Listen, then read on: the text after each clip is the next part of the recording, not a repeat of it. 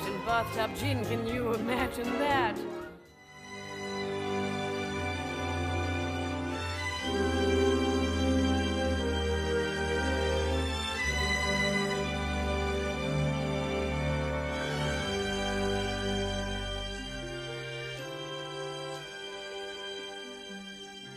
Good morning, good afternoon, good evening, and wherever you are, thanks for joining us on this very special episode of Disney Space. I'm your co-host, Jay. I'm your co-host, Mark.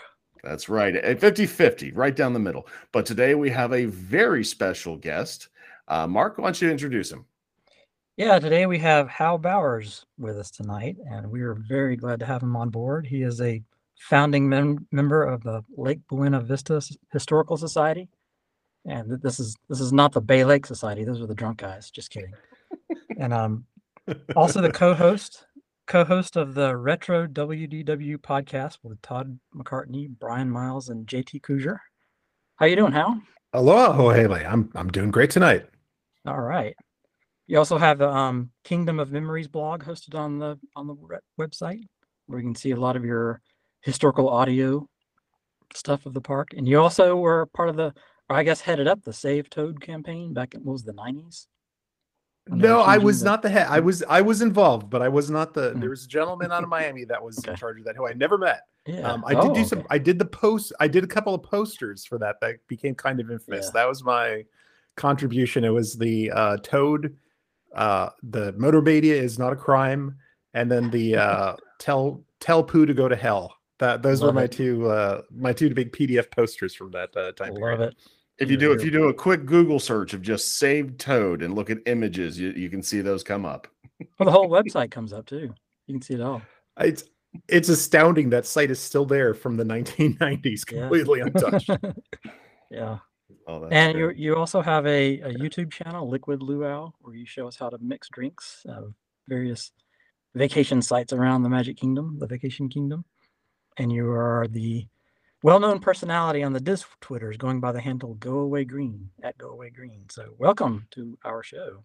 Thank you for coming. Thank and joining us. You both have those great Disney reference Twitter handles, with the Go Away Green being the color that obscures and fades in the background, and Mark his 6 miles tall, as referencing Mr. Disney's Epcot presentation, and how I love that. Mine now just references a defunct platform of Periscope, and now I'm just sort of just an enthusiast at large. And hey, now I'm a podcaster. Now it means scope it out. Let's go scope it out, guys. Yeah, now we'll scope out Disney. No, Yeah. there's enough live streamers out there anyway. I think I've given enough coverage of the parks. So on today's episode of Disney Space, we have a very coveted location. We had this in our sites. I think many of us have had this in our sites since the mid 90s. This is the Imagination Pavilion it was in Future World, but Mark, where is it now? What is its designation? If you look at the map, it's sort of in World Celebration, the new neighborhoods that they've created. And it looks like there's a little sliver of it in World Nature. It's kind of hard to tell. What do you think, Hal? Is it? Yeah, it's kind of like World right up the middle. It's 50-50, just like you guys. Yeah, I think it's its own world, actually. I remember one of the first times I interacted with Mark on the Twitter, and he was talking about he wanted to take the space and turn it into a Mary Poppins themed attraction, but he wanted the entrance to be where the current entrance to the Imagination Pavilion was, but have the exit be into the UK Pavilion. And I was like, "You fool! That'll never work." There's buildings back there. How's Grandma gonna find her party if she didn't go in there? You can't have an exit that far away from an entrance. This is a rump, sir. And then we became fast friends after that. So see, Mark, even I was doing that back then, and you taught me to have that proper don't say no Imagineering mindset. Yeah, so, actually, the way that was, I think I had different colored seats, different colored vehicles, and so you'd walk into the Magic Eye Theater, and that was all designed as Cherry Street Lane. This is before D23, when they were announcing Mary Poppins for the UK Pavilion. Yeah, this is like 5-6 years ago. Yeah, so you'd walk into the Magic Eye Theater, and in the air conditioning, you'd walk around Cherry Street Lane and then get on the ride vehicles, and there would be red ones that already have people in them, and there would be blue ones, and and there'd be yellow ones. You'd get in the blue ones, and it was like a one-way trip. If you wanted to come round trip, you get in the yellow ones. So if you take the one-way trip, it would go through the whole scenery, and you'd see everything from Mary Poppins Returns and the whole "Can You Imagine That" theme song. So it was actually called "Can You Imagine That," the pavilion. But when they drop you off, you're there at the UK pavilion, and if you want to get back on, you can come back through, and it takes you through a different pathway through the original Mary Poppins attraction, and you're back at the U. So it was partially attraction, partially transportation. Little of an That is idea. fascinating. Yeah. And so from that, I was like, wait a minute, we can actually do this with all kind of stuff. Let's make a podcast called Disney Space. Yeah, and he tapped me on the shoulder and said, "Let's do Yeah. this." And I'm like, "Heck yeah!" So let's talk a little about the history of this space. So it was not an 82. Well, the location was there for the Magic Eye Theater, and when the park opened in 82, and you could find the Dreamfinder and Figment meet and greet character. But the ride didn't open for another year later Or so. I think it was like May of 83 when it opened. Yeah, I was there. My first time to Epcot Center was in late May of 83. And so it had just opened when I got there. And I remember this very vividly. I went into Epcot Center, and I wasn't sure about what it was back then. Nobody did.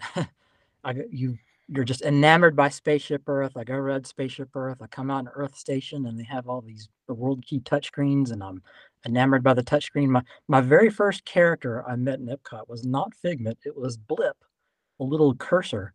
Yeah. World Key information, and he had a little voice, and you'd pick, go around. But then, then I went there with my family, and we all kind of split up and went our own ways.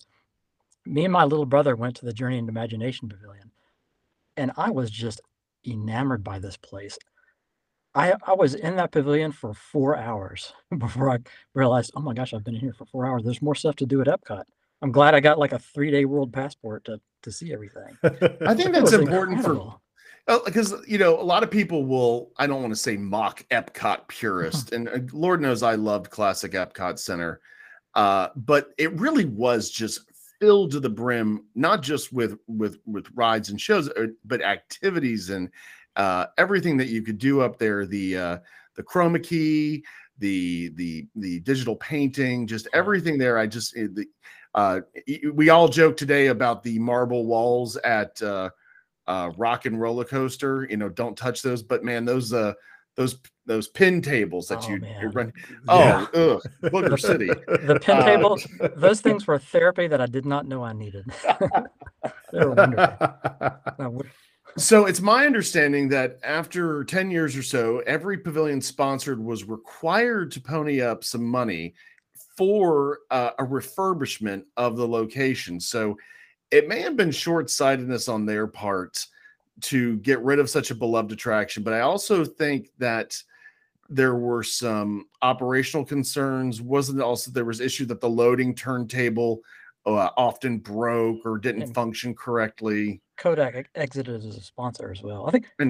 Howard, you guys are going to do a podcast on this soon, right? Oh, the whole history. Yes, we will. We are trying to. Yeah, we want to get everybody together to get the the straight dope as much as we can. It was absolutely a combination of that they had lots of problems with the load turntable.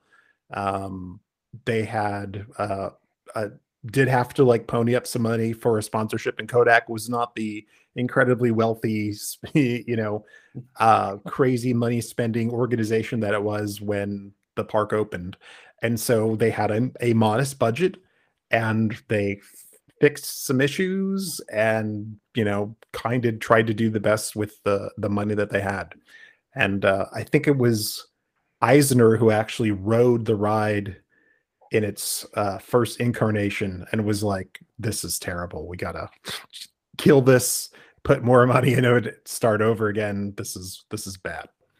Now, Eisner kind of came from a perspective of the rule of cool. Like he was looking at his son, I believe, to say, how can we make Disney cooler? And that's where we got certain things like Star Tours and Alien Encounter, trying to appeal there.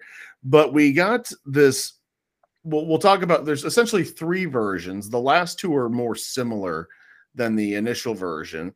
But the intermediate version, I believe, was called Journey into Your Imagination. Again, I don't want to make this a history podcast. I just like to set the table. You had Dr. Nigel Channing, like you do today, but absolutely no Figment except for, I believe, one cameo in the attraction. And Dr. Nigel Channing, I don't know how true this is. I'm always a little leery of Wikipedia entries and stories, but the actress that played the mother in Honey, I Shrunk the Kids was on her way to film the Honey, I Shrunk the Audience show, and was in the same hotel allegedly as Eric Idle, and said, "Oh, you got to come with me. We'll find a part for you." And he ended up playing Dr. Nigel Channing in that, and then being tapped for the subsequent attraction videos. And boy, theme park fans are interesting. And you know, how I often say, I'm in a lot of different fandoms. I'm deep into the Star Trek fandoms. I'm deep into model railroading fandom. I can get as geeky and nerdy as you want to be, but nothing beats the Disney fans when it comes to pestering people for mundane details for a job they did for 3 days 25 years ago. And man, poor Eric Idle went viral. Was it last year or the year before? And we're a clean podcast, but he referred to Figment as the animated little. So it kind of shattered some people's dreams and views of maybe Dr. Nigel Channing. And I kind of feel like maybe, yeah, that's where we're at. Is we've got this attraction with a version of Figment. And interestingly enough, Figment was originally voiced by Billy Barty. And in the remake, he's voiced by Dave Goelz, who's best known as Gonzo from The Muppets. Yeah. A little bit of a personality change. And again, at this point, how many theme park attractions are welcome to a tour of this place? Oh no, it's going wrong, you know. But they certainly wouldn't reuse that again for Guardians of the Galaxy, would they? Because that would not that to do that again.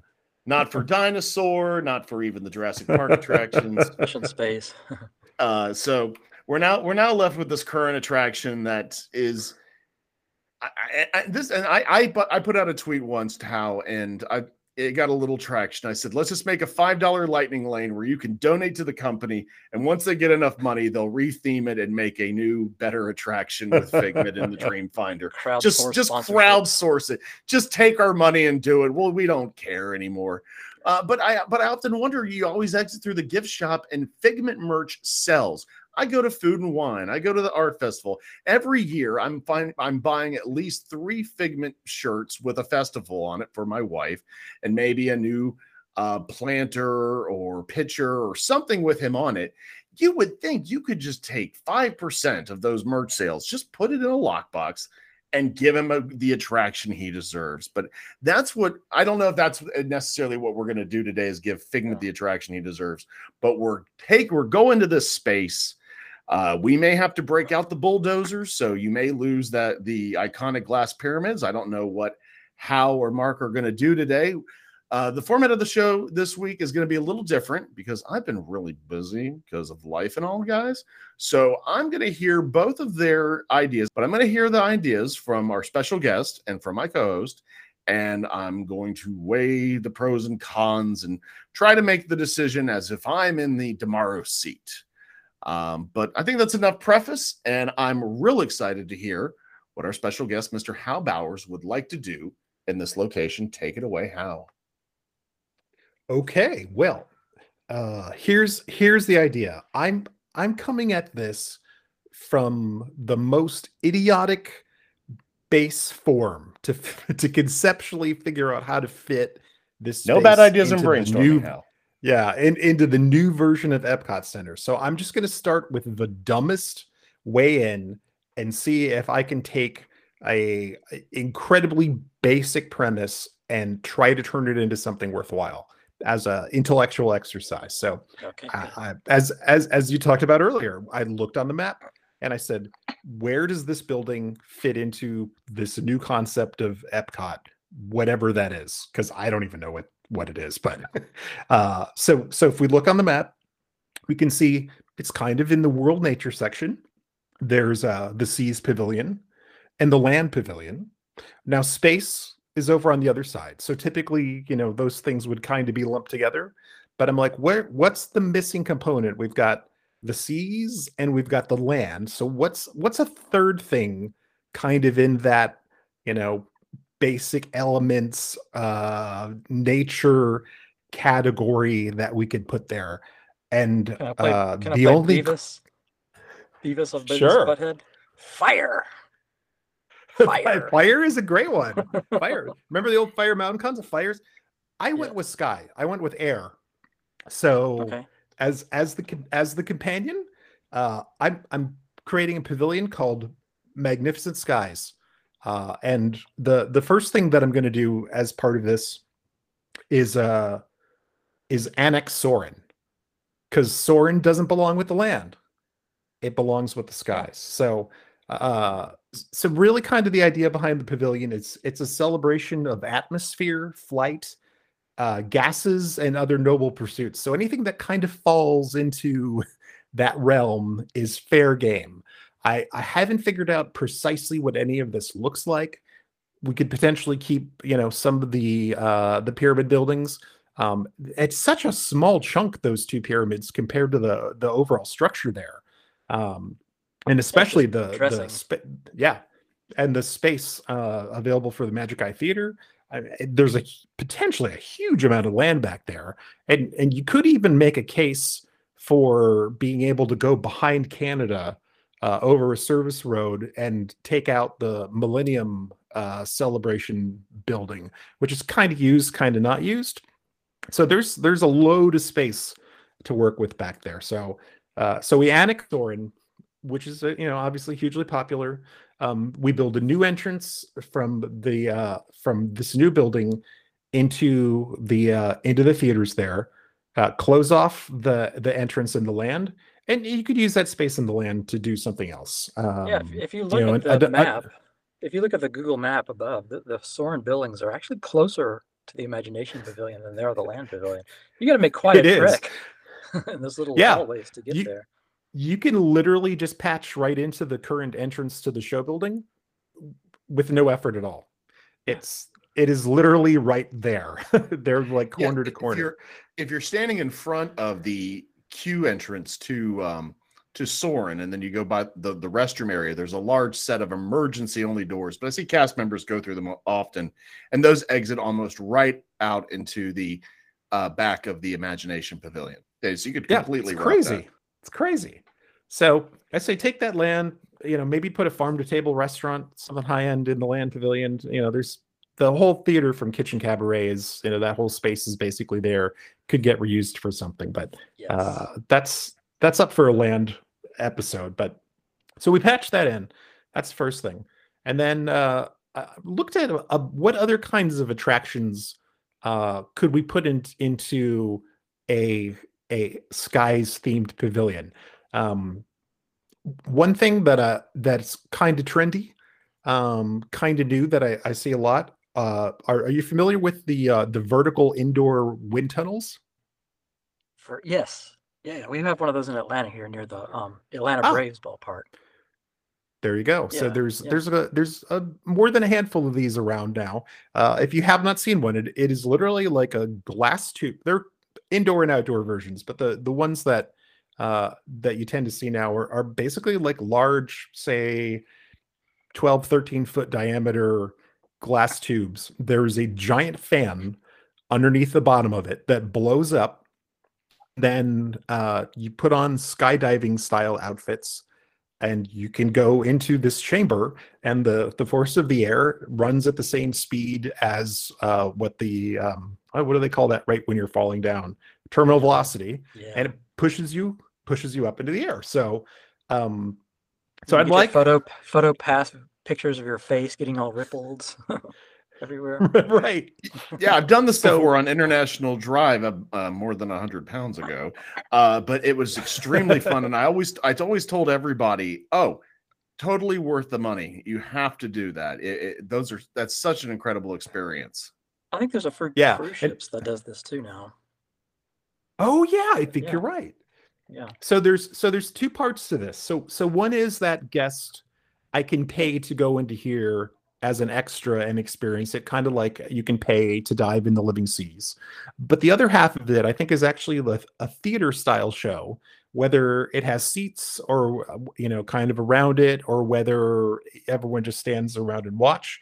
But I have seen some interesting synchronized shows actually done using this technology. There's a little bit of it in the Pirates of the Caribbean show that's in Shanghai. So I think it's possible to actually put together like a 10-15 minute show with people that are experts at this. That would be very fun to watch, probably with music and, I don't know if you have props and stuff, but people could walk in and be able to experience, a really different kind of, physical show, get the enjoyment out of that, and then potentially pay some extra money and, go and do it themselves. Yeah, nice. That's the Wind Tunnel show. Now I feel the need for IP, because if you're going to have something at Epcot today, it's got to have some intellectual property with it, or it's let's face it, it's just not going to go right. So I think, and here's where I'm going to get it from the Disney fans. I'm looking forward to it. I think one of the most underappreciated and overly disliked franchises in the Disney canon is planes. There you go, Captain. Topped off with the finest jet fuel in Prop Wash Junction. Roger that. Take care. Whoa, don't see that every day, huh, Chug? Yep, Dusty. An engine that powerful only takes the top-of-the-line jet fuel. It keeps those afterburners blazing. Ah, awesome. Well, there you go, Dusty. Thanks, Chug. No problem. It's the wrong fuel. Dusty! I know the first movie wasn't fantastic. The second one was actually quite wonderful. It actually has some of the most beautiful CGI I've ever seen. But we have these IP characters of Dusty Crophopper and Everwind who are actually associated with the sky. So why not use them?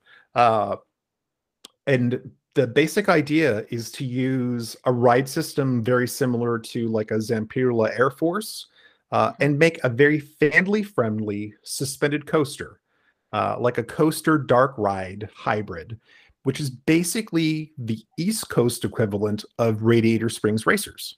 So there you go. Same basic concept, but instead of being placed in Radiator Springs, we are in the Plains World equivalent of that, which is Prop Wash Junction. So the attraction is called Skipper's Flight School. It takes guests of all ages above and through the picturesque town of Prop Wash Junction, where they'll encounter some of their favorite characters and locations from the Plains franchises and the Air Mater short, because there was actually one of the shorts with Air Mater takes place there too. So after some brief flight training with Skipper Riley in the pre-show, guests board 6 passengers suspended flight trainers for their inaugural flights. And then you basically get on this kind of suspended coaster, go through some of the outdoor spaces, at outdoors, of course, this is all indoors as a dark ride, but you kind of go through the picturesque outdoor spaces. And so after a successful training run on the outskirts of town, as you on the Wings Around the Globe training course, Dusty Crophopper recruits us to join the Prop Wash Junction Fire Brigade when a freak lightning strike starts a wildfire that threatens the town. And of course, you have to have and then something goes suddenly wrong, because that's also part and parcel of every, great Disney attraction. So with some fancy flying and a little help from the Piston Peak Fire Squad, guests saved the town from going up in smoke. So if you picture kind of the layout of Radiator Springs Racers, where it feels like you're outside, and then you're a little bit more inside in the town, it's like I think we can pull situations, out of that. And I've seen some beautiful instances where this kind of ride was done. I think it's in the Warner Brothers Park over in Abu Dhabi. Is that where that is? Or I can't remember. Nope, it is Abu Dhabi. But Abu Dhabi. Okay, there's they do a Wile E. Coyote ride, like a Roadrunner Wile E. Coyote, and they have the track part suspended off of the rockwork, and the way that it's set up, I think if you're on the ride, it's like you don't really notice the suspended iron part above you because you're focused on all the other stuff. So I think there's a real opportunity to kind of reuse that technology over here. I'm looking at a video of that now. That looks like a lot of fun. I like it. I like it. You know, when I was, this reminds me of a story. When I was 16, I was so enamored by Epcot. It drove me into the field of engineering and everything. And back then, I may have even been 15. I sat down in my grandfather's basement and I designed a future world attraction. This would have fit between the living seas and the land and the little space back there, which I think back then it had a sign for the Life and Health Pavilion. But I designed a pavilion called Oceans of Air, and it was very similar to this. And it was Look at that. Yeah, 3 buildings. Kind of, the first one was a ride, and then it had a theater above it, and then there was another building off to the side where there was a whole ride system. You would actually go into a wind tunnel and like be there with the airplane as the streams of gas were flying over the airplane. But it was sort of a history attraction. Like you would get in these vehicles, and the vehicles would have a yoke on it, and the vehicle was sort of the shape like I guess, put it simply, like a blood cell, and it allowed the vehicle to go up and down and side to side and twist around. The track could go from below it to above it, and so you would take this strange contorted journey through the whole thing, and you would start like at the beginning of how air was created with all these vents and this volcanic scene. And then you would end up in the Spanish galleon and go up. You'd start on the inside and go up to see the sails burst, and then it would go for airplanes and all kinds of. It was really neat. And then like the end of it was sort of like this trans center type of building. You remember in the World of Motion, but it was all it was all airplanes, like civilian airplanes and military airplanes and experimental airplanes, similar type of thing. So. Cool. But Mark, Hal's idea has something we can sell in the gift shop. That's right. That's right. That's right. That's got a hell of a and Epcot is unfortunately still short on things that kids can do and experience to an extent. Yeah. So having a family friendly attraction, I think, is never a bad thing in that park. That fits the bill. I like it. Yep. So if saving the town has worked up your appetite, can I suggest a meal in the Hyperion restaurant, which is inspired by the iconic airship from 1974's Island at the Top of the World. Here at last is the epic adventure that only Walt Disney Productions could bring to the screen. The Island at the Top of the World. Like a wedding, you have something old, something new, something borrowed, something blue. We're going to steal the Hyperion from Disneyland Paris and from the never built attractions in Discovery Cove and bring that to Florida. So the concept is that after the conclusion of his expedition that discovered Astrogard, wealthy industrialist Sir Anthony Ross and daring pilot Captain Betrow, I don't know how to say his name, Beatrix, maybe? I don't know. It's been so long since I watched the movie. I can't remember. Yeah. Who, by the way, are the 2 newest members of the Society of Explorers and Adventurers. There you go. have converted the Hyperion airship into the Western Hemisphere's finest restaurant. So there, I have hit the triple ending of trying in C, which I hate how hard people bend over backwards these days to put the Society of Explorers and Adventurers and everything. But damn it, I'm going to do it anyway. We're bringing in the Hyperion, which is one of those things that it has enamored Disney fans for the longest time, but has never really been fully realized. And I'm not sure what the third thing is, but as I was working this out, I'm like, oh man, I just went and did it. I took the most base, vile, simple thing and tied it all together in a neat little bow. And it actually kind of sounds like it's a good idea. So the cynic in me thinks there's some beleaguered Imagineer who would spend 6 weeks developing the art for all this and then the cigar chomping exec says, "No, make it Charles Muntz's ship from Up. The kids know Up." Right. Right. Also totally fine. Yeah, I like that, and gotta have the dog there too with it. The little Yeah. They can meet the dog. iPods. That's true, because they also have because the restaurant aspect is in that movie too. Perfectly fine. It's all, you know what? That's all. I always assumed that was the direct inspiration for his airship was the island, but yeah, that's funny. So here's the concept. So while you're seated at an elegant table, outfitted with fine cutlery, guests take a simulated dinner flight through the stratosphere, marveling at both cityscapes and natural wonders, and turn of the century Europe. So the idea is that you would go into, I wouldn't want it to be like a single giant room with screens on all sides. I think you could get taken into different dining areas with screens out of the windows, so you can kind of limit and control, rooms and who's coming. So, you could go through an entire flight then. If you put like 40 people in a room, it's like you can have it take off from the ground and then return to the ground within the space of a dinner, perhaps, rather than trying to deal with 200 people all looking at the same thing. Yeah. Um, And if they didn't yeah, wreck so, all the stuff out of Horizons, you could carry in that little French scene with the black and white illustrated people coming in and out and getting in the thing as you break through your seat. Oh, that would be beautiful. Yeah. Guests could also find themselves involved in comedic situations, such as when an errant wind blows the Hyperion off course and into the newly constructed Eiffel Tower, permanently bending it. See what I did there? Yes. I love it. That's great. That's funny.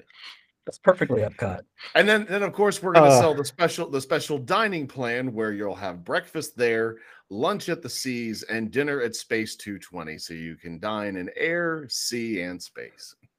There you go. There you go. I like the way you think. Now right now sitting in the sort of the Shark Tank seat as I've just got I put on. We had a imaginary consultant on. Mark, what was the artist's name?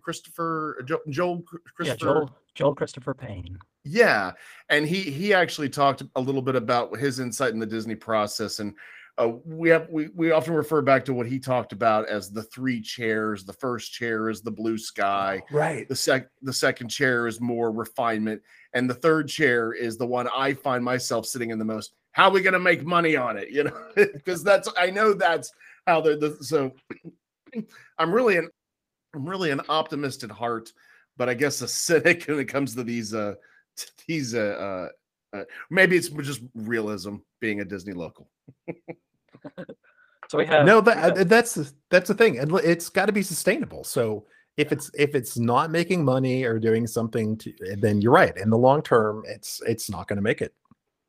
Yeah, I think Genie Plus, I think that may change some of that game if there's enough attraction to it, and they can kind of put those into accounts per attraction.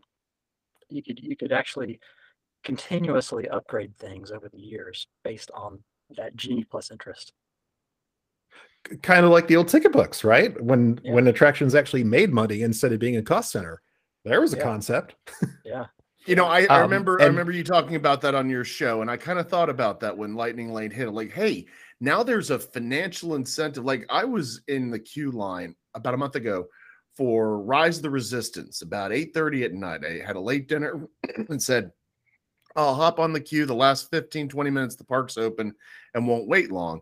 Waited in line for about 30 minutes, and they ended up dumping the queue. It went down, and I thought, man, now there's an executive who's saying all those Lightning Lanes, those people are going to go to guest services, are going to want a refund. It's going to create a negative experience. There's more incentive to keep maintenance staff and engineers on hand to repair those things, even on a Saturday night at 9 o'clock, as opposed to just, oh, well, folks, have a great night anyway. So that's why I'm not a huge fan of the pay per model, but at least like you're saying, it's now a revenue center, not a cost center. Right. That's interesting. Yeah. I like it. And I always think about, I do think about the story about Universal making enough money off butterbeer in the first year to pay for the entire Harry Potter section, Did which it is really? supposedly true. Oh my Yes, gosh. that's supposedly true. So It's not surprising. there you though. go. I think it's a lot of interest. yeah. Who needs Coca-Cola, right?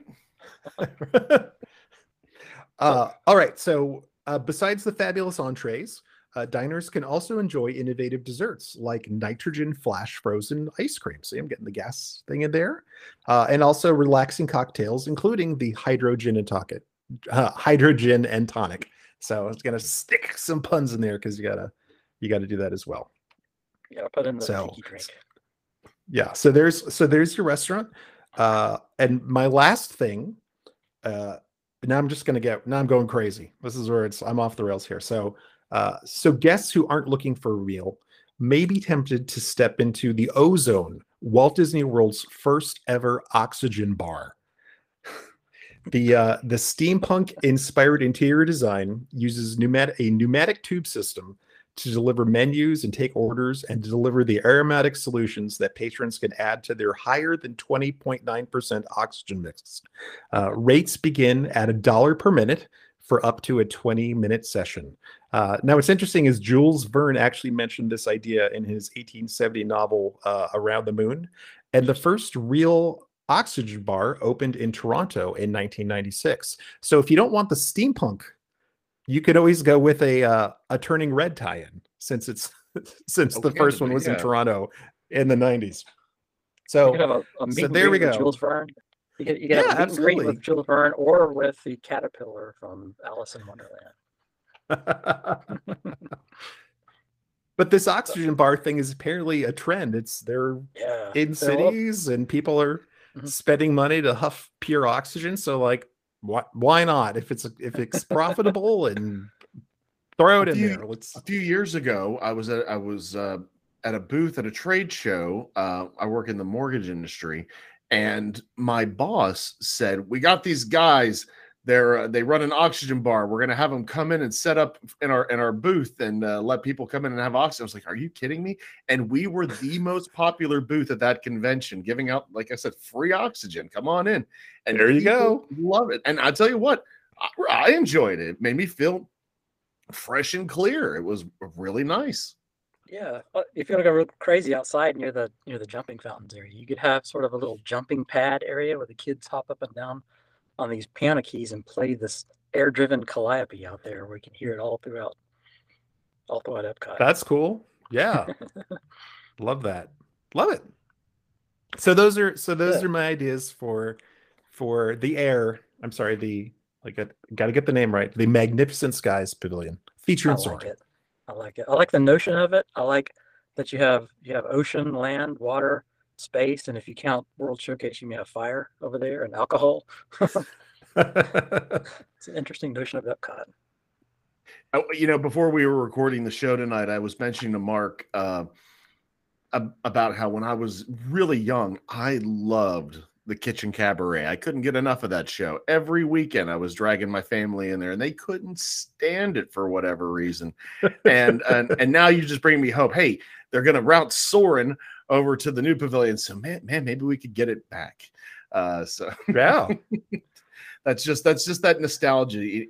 When it comes to this fandom, it's interesting what people have such nostalgia for.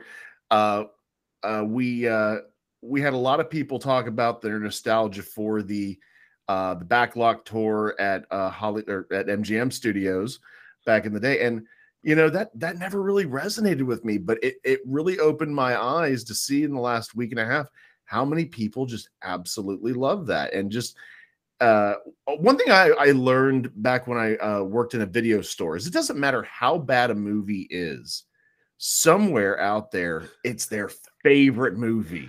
And I think the same thing can be applied to the different attractions in the parks. It doesn't matter how reviled it is. The moment people say, maybe we should get rid of this food rocks. How dare you? My childhood is just everything. There's nothing. I can't think of anything that is universally reviled except maybe the current incarnation of into imagination simply because people can look online to see how great we used to have it. I say, I bet in 3-4 years, it's like you will find kids that grew up with the Stitch attraction who miss it just as desperately as, you know, the 30-year-olds that like loved Alien Encounter or Method that is gone. Or the dinosaur coaster that was just ripped out. Same with that. Right. The hat, the Disney's Hollywood Studios, the hat that was in front Yes, of the that's Chinese a theater. real. That hat is a true generational divide. Yeah. People Right. before 1980 or after 1990. That's the you know, what if you knew the hat there, or if you remember walking down Hollywood Boulevard for the first time without that hat obstructing your view and seeing the beautiful Chinese theater, people grew to resent the hat. But the people that only knew that, oh, that's an icon of their childhood, and I got my first Disney pin down there. How dare they take that down? That was really interesting to see when that one went away. Yeah. All Yeah, right. the one thing I didn't like about the journey into your imagination when I went there, when I saw it that one time, is it was just, it felt empty. You know, it was like 80% liminal dark space that out of something that was completely used in the original attraction. And it was there at the same, I talked about this in a previous podcast. It was there at the same time that Test Track was brand new too. And it was in its first configuration where the queue line was basically this factory space. And I really felt like I was at work instead of on vacation. And I couldn't stand it. I felt like I was in a doctor's office or, you know, an optometrist. And it's like, this is not working. I don't want to be back in a server room or in a factory. I want to be on vacation. Bring me back to the fantasy. Yeah, I've seen a lot of affinity and love for the old Test Track. I actually think I may have liked the original Test Track, especially with the pre-show with John Michael Higgins and the resulting ride. But that original factory, that always gave me a headache. Always just banging metal against metal, and Yeah. it seems like they were punishing guests. I don't know. Yeah. But the current version, Well, even the current version, very much like Tron out in Shanghai. They have similar flavor, similar area music, and the inside of it is sort of that dreamy space. They did a better As job it's- with the second version of that. I was going to say, even the music is all made of industrial sounds Yeah. in that version of Test Track. It's a great song, but again, it's clanking in metal, and yeah, it was. I did really like the quiet room though. That one room that you would go into, maybe because it was so noisy everywhere else. Yeah. Well, also, you're such an audiophile, and you've captured so much park audio. There's nothing to capture in there. Yeah. It's just- Right. I'm like, well, this one's done. Next. Yeah. You know, for my job, I've been in those rooms before, those anechoic chambers, and the good ones are made so that when you step into these things, you're kind of on a bridge, so that those foams are on all 6 walls, and you can hear nothing. You can hear blood move through your skull. It's so quiet. It's incredible. That's crazy. Yeah. Yeah. All right, I'm sitting in the third chair, Mark. I'm going to keep this show, and I don't want to keep Mr. Bowers too late Yeah, tonight. yeah. It's a school night. So we've heard about Magnificent Skies, where we're co-opting Soarin', and we're building a really fun sounding planes attraction. And this actually now makes me want to give planes a try to hear you speak so highly of it. How I may have just kind of dismissed it as a direct-to-video cash grab kind of thing, and now it sounds like no, there's maybe something more there. And again, I love the reference to I'm sorry, what was the film? Island at the Top of the World. Island at the Top of the World. You know, I feel like I have at least a master's level knowledge of weird old Disney films, but that one, I think I've only seen it like once. I may have, every time I were to put that one in, I just no, black hole again. I couldn't get over how wonderfully weird that movie was. And I want to do something with that in the Disney space one day. But Mark, you're on deck. Okay. Let's All right. hear your pitch. Okay, for my pitch, I'm sticking with the imagination theme. So we're just going to go to a new generation. So in our first generation, we rode with Dreamfinder. We went to the Dreamport and we explored imagination through the eyes of Dreamfinder and Figment. And then in the later generations, we ended up at the Imagination Institute with Dr. Nigel Channing and a crazy Muppetized version of Figment. And so for now, this attraction becomes Sparks of Imagination. And so a portion of this concept is actually already happening today. And it all starts at the moment you step into Epcot Center at the entrance plaza, literally out of the gate. Because this whole time, all of that new area music that you hear today throughout the plaza, all of those new songs are actually the soundtrack for this new Sparks of Imagination attraction, along with a One Little Spark, of course. So we're all getting previewed to this experience now with all this new music without even knowing it. And after this new attraction gets built, we'll get a fresh new set of tracks for the Epcot entrance plaza, which will probably be for, I don't know, some similar to what they did before. So I'll show you what I mean about the soundtrack as we move along. So let's approach this Imagination Pavilion and its courtyard, much like what we see today, but primed up and cleaned up and repainted, new colors. The water jump and splash area are refurbished. The crystal pyramids are reglazed. They have golden glass, gold trim, and LED edge illuminated at nighttime. This is just getting a full design refresh. And in this courtyard, we hear various new area music tracks. One of them is called Nebula by Terry Divine King.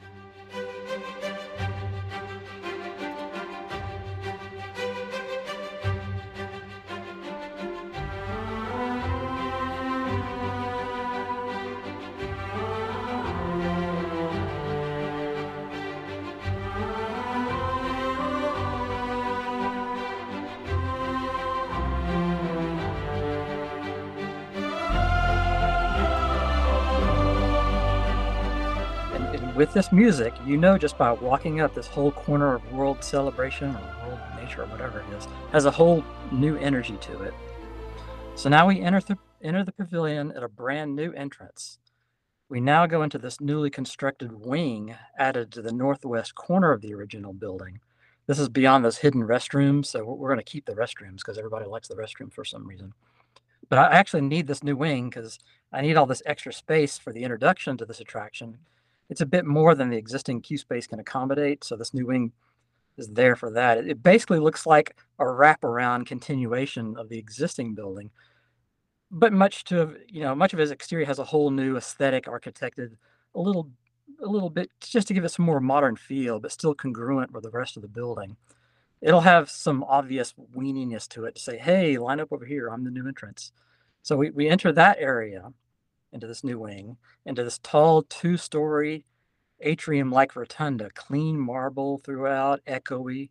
We'll have a sunlit dome at the top, so sunlit all through the gold-filtered glass above, and it'll glow inside. And right in front of us when we walk in, we see this larger-than-life golden statue of the Dreamfinder. All right, we're bringing the Dreamfinder back, and this is his story. We also see a giant...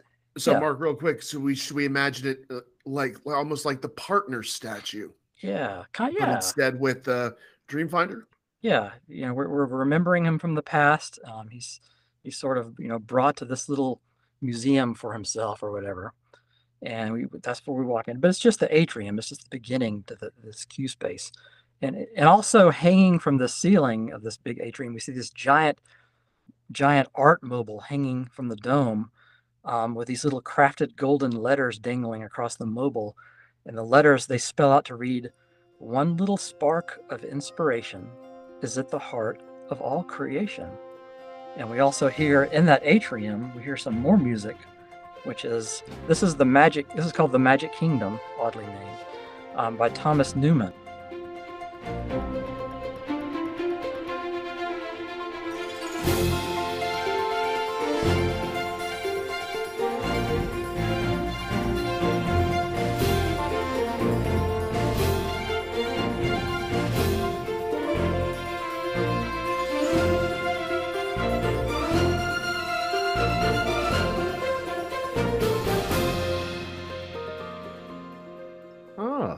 Okay. Yeah, so we hear that all throughout. And, this also happens to be the theme music for Saving Mr. Banks. So it kind of evokes a Walt connection suitable for Epcot. And the looping music is just always there, welcoming us into this new space, inspiring us to experience something new and something quite grand coming. And this where we turn right and proceed through an arched threshold into a new queue. And we enter this tunnel queue area. We begin a path that interwinds in S curves because there's a long wait for the attraction. And I like to put it in this wing because it's air conditioned.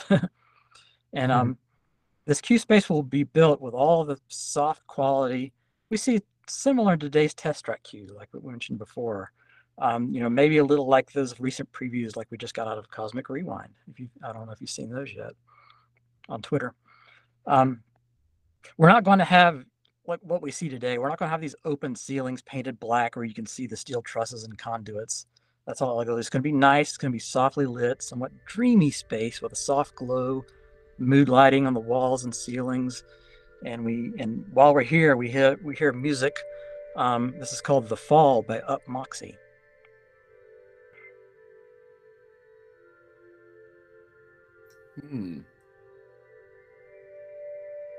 Yeah, so really dreamy space. This is a bit like going through the Star Tunnel in Space Mountain, or really you get that adjusted feeling, a similar feeling with a good blast of air conditioning, really putting you into that dreamy state.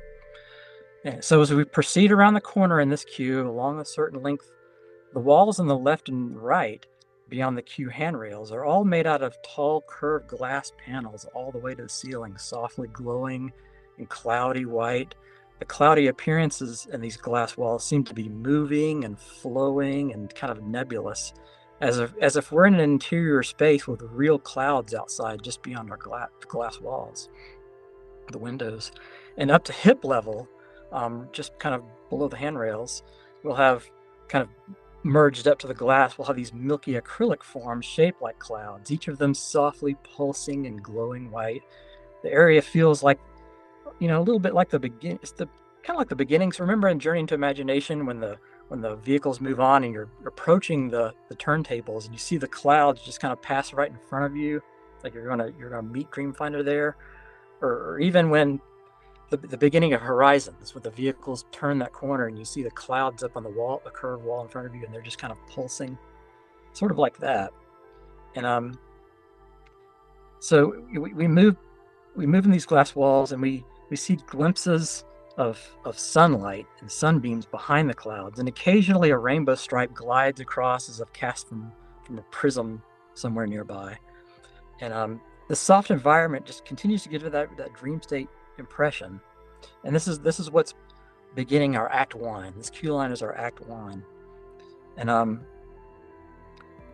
we look left, and we think we see the clouded portion of the wall, and one of the walls just open up, and we can peek into this opening in the clouds, and we hear a faint voice that sounds like Figment, and we hear him say, "Oh, there are so many places to dream about," behind these clouds. And we see these colorful, trippy signs float by that read Destiny, Dreams, and Worlds Beyond, designed just exactly like the little words we saw in the former attraction. And then the clouds gently close like curtains. I'm going to try to briefly describe what we're seeing here as an effect. And just as a little spoiler alert, this is something that we actually see in the Tron queue. And it's something that I saw when I was on Shanghai. It's really impressive. There's these sections along the way in the Tron queue that have these Florida glass ceilings, just like I'm describing here, seamless glass video screens. They're showing animated circuit-like designs as if you've been de-resed inside the computer. But suddenly that video wall goes frosty and then transparent, clear, so you can see what's on the other side. And what's on the other side is the launch room of the coaster, which is extremely impressive. And I won't spoil it too much for you. So anyway, in these glass walls, they're actually transparent LCD screens built as a wall. So that's how you're getting all these graphic effects right there at you, but you're still able to see through it. So the clouds and sparks of Imagination Q are animated on the surface of the LCD glass, and some parts of the LCD go transparent, so you can see what's behind it. And then beyond that, on the other side, several feet away, more LCD walls, so you can see moving clouds there in the back. So it gives you this real sense of openness and depth, like you're peeking into this dreamy space. And you kind of see a similar things at Islands of Adventure in the Velocicoaster queue.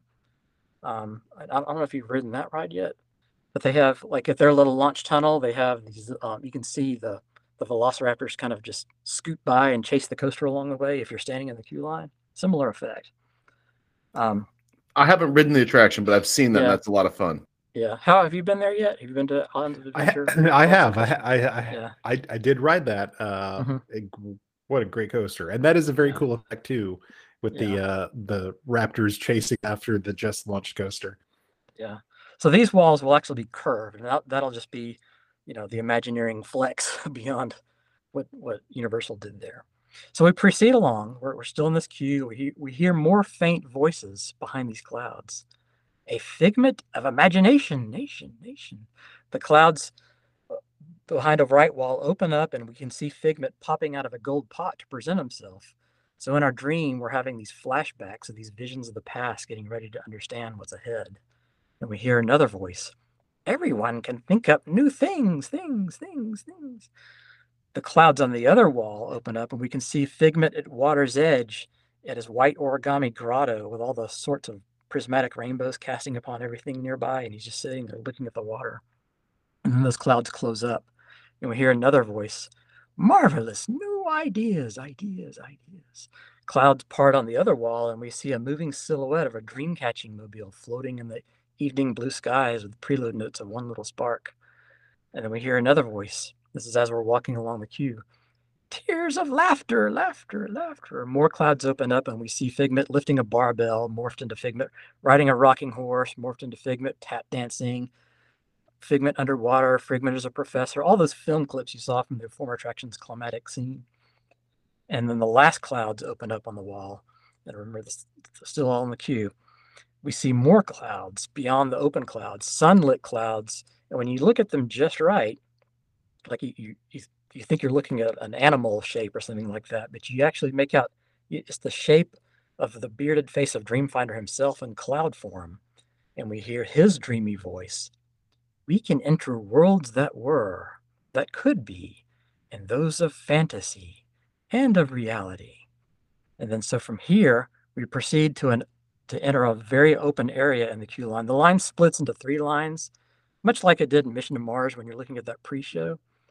And on the stage area, we can see Figment piloting a full-size dream-catching flying machine right in front of us, just like what we saw years ago with Dreamfinder piloting, but Figment is sitting in the seat where Dreamfinder once sat, piloting this craft, barely tall enough to reach the controls. He's wearing a pair of flying goggles on his forehead. And then he speaks to us. Oh, hello there. So glad you could come along. I'm Figment, a figment of imagination. And then we hear boop, boop, boop, boop, boop, boop, boop, boop, boop. Aha, musical notes. What delightful melodies those will make.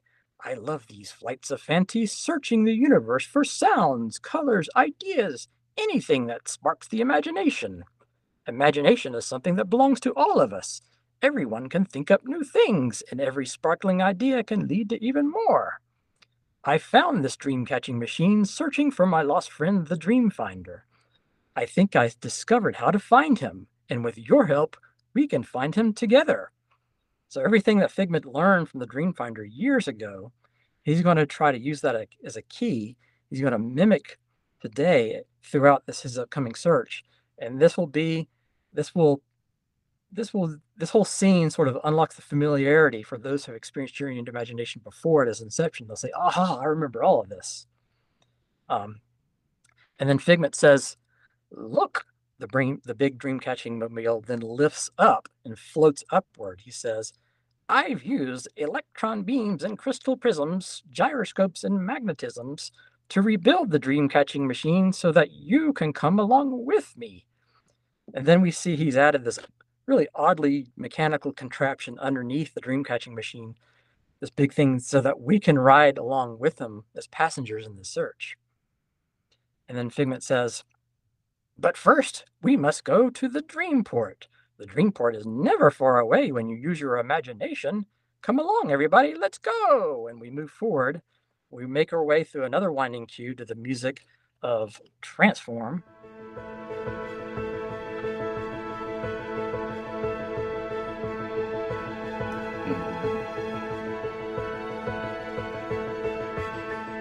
So we're moving along to that song.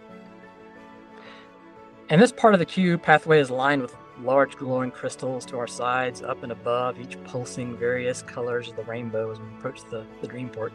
And we come to a threshold with a big 3D animated sign above that reads The Dreamport.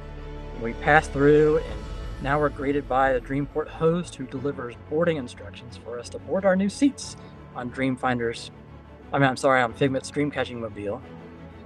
And we're watching the video instructions starring Figment, and a set of automatic doors open up, and we enter the tarmac area of the Dreamport, and we walk beneath this unseen giant Dreamcatching Mobile that's up above us. We select a row, we sit in our selected seat, we're now seated, buckled up, and ready for Figment and his Dreamcatching Mobile to lift up and take off. So where do you think we are? This is sort of what Hal Bowers did in his concept. We're actually in the Soarin' Theater. So we're going to use this. Yeah, we're going to use the Soarin' Theater here, and we're going to share this pavilion space. This is sort of a new concept I came up with for attractions, of actually sharing these spaces, because I think we could use one of these theaters permanently for Sparks of Imagination, and then another theater could be used permanently for the land, showing Soarin', and then the middle theater can sort of be swapped between them, depending on traffic, whatever. So both movies will be loaded up. And I thought that would be a fun idea. So that's why I had to build this wing, because we're trying to get over across the street there to this Soarin' Theater is now connected to Imagination, just like you did. And I do think that to make this really pop as new dream-catching seats, we're gonna give these things some ornamental upgrades with polished decorative brass embellishments here and there, so you really feel like you're boarding the Dreamcatching Mobile. So with all these guests seated, we lift upwards, and our new journey to find Dreamfinder immediately begins. And this is a brand new, fully CGI produced, digitally projected presentation onto the giant peripheral wide Soarin' screens. And Figment is piloting from way up above us and narrating, and we're riding along underneath, listening and watching along the way. And then so once we lift up to this song called The Ocean Returns the Favor.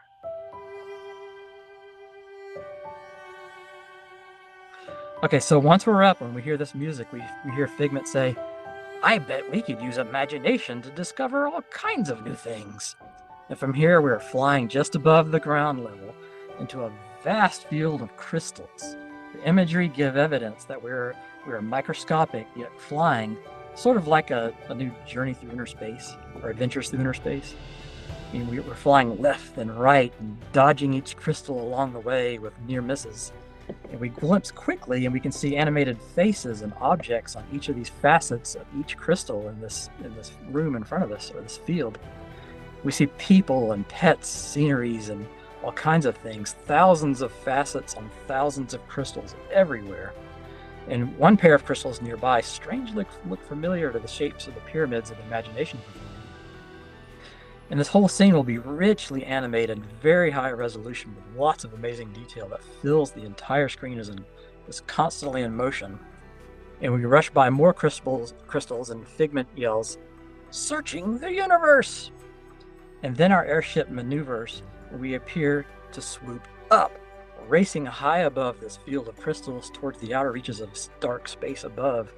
And our ship rotates, allowing us to look back downward towards this field of crystals from high above, and we see nothing else than just this field, which stretches edge to edge on this enormous screen. And our ship keeps moving backward as we look downward, moving higher and higher and higher. The crystals begin to converge tighter and tighter, and Figment says, "I'll wind this dial and time escapes." Our view suddenly twists as we climb higher, spinning in front of us, as if Figment is turning barrel rolls in the sky in the airship. And we see the ever so shrinking field of crystals twist right in front of us, and everyone gasps as they grip their armrests, trying to maintain their bearings. Think of what we once saw in the speed rooms of World of Motion. Remember the lava scene where it's kind of twisting in front of us and you feel like you're spinning with it? Sort of like that. And we climb higher and yet higher, and Figment stabilizes the Dreamcatching Mobile. And we can just begin to make out what these crystals look like from a very far distance. We still see everything edge to edge on the screen, but an image is actually beginning to form amongst these billions of crystals. And Figment says, technology, like a newfound potion, allows us to marvel at mysteries of motion. We slowly lift just a bit higher until we finally see the image form. It's Dreamfinder. It's a still photograph of him long ago. Mhm. And this is where we hear the applause from the fellow writers, because Dreamfinder, we found him in a photograph. The crystals here are actually the silver halide particles on the surface of Kodak film. Striking color and bright blue skies. It's a 1980s photograph at a meet and greet just outside the courtyard of the pavilion long ago. We see Dreamfinder's smile, his bright red beard, his rosy cheeks. We see his black silk top hat and the blue sash. We see his black and blue jacket and his white shirt. He's greeting a toddler who's wearing a yellow shirt and bright red overalls. So it's really showing off Kodak in a big way. Very colorful. We float slight further away and we see how bright and colorful and happy and peaceful this photo is. And then suddenly, flash! The screen turns white and then back to darkness, and Figment yells, "What a spark!" And for a moment, the photograph transforms into a negative with all of its colors reversed. And then it convenes back to normal. And then again, boom! A burst of light flashes at the top left corner, and the photo begins to violently zip back and forth, this light beam across the photo. Left to right, row by row, top to bottom, flashing across the photo. And the music, She's a Superhero, played by the orchestral group, strangely called Two Steps from Hell, begins to play. While this music plays, and as the scanning light flashes, green, red, and blue lasers are cast from behind us, above our heads and below our feet, cast throughout the space, zipping all across Dreamfinder's image. It's a complete immersive experience all around us. And when this light show is done, everything comes to stillness for a sheer moment. And then we dive straight down into the photograph with top acceleration.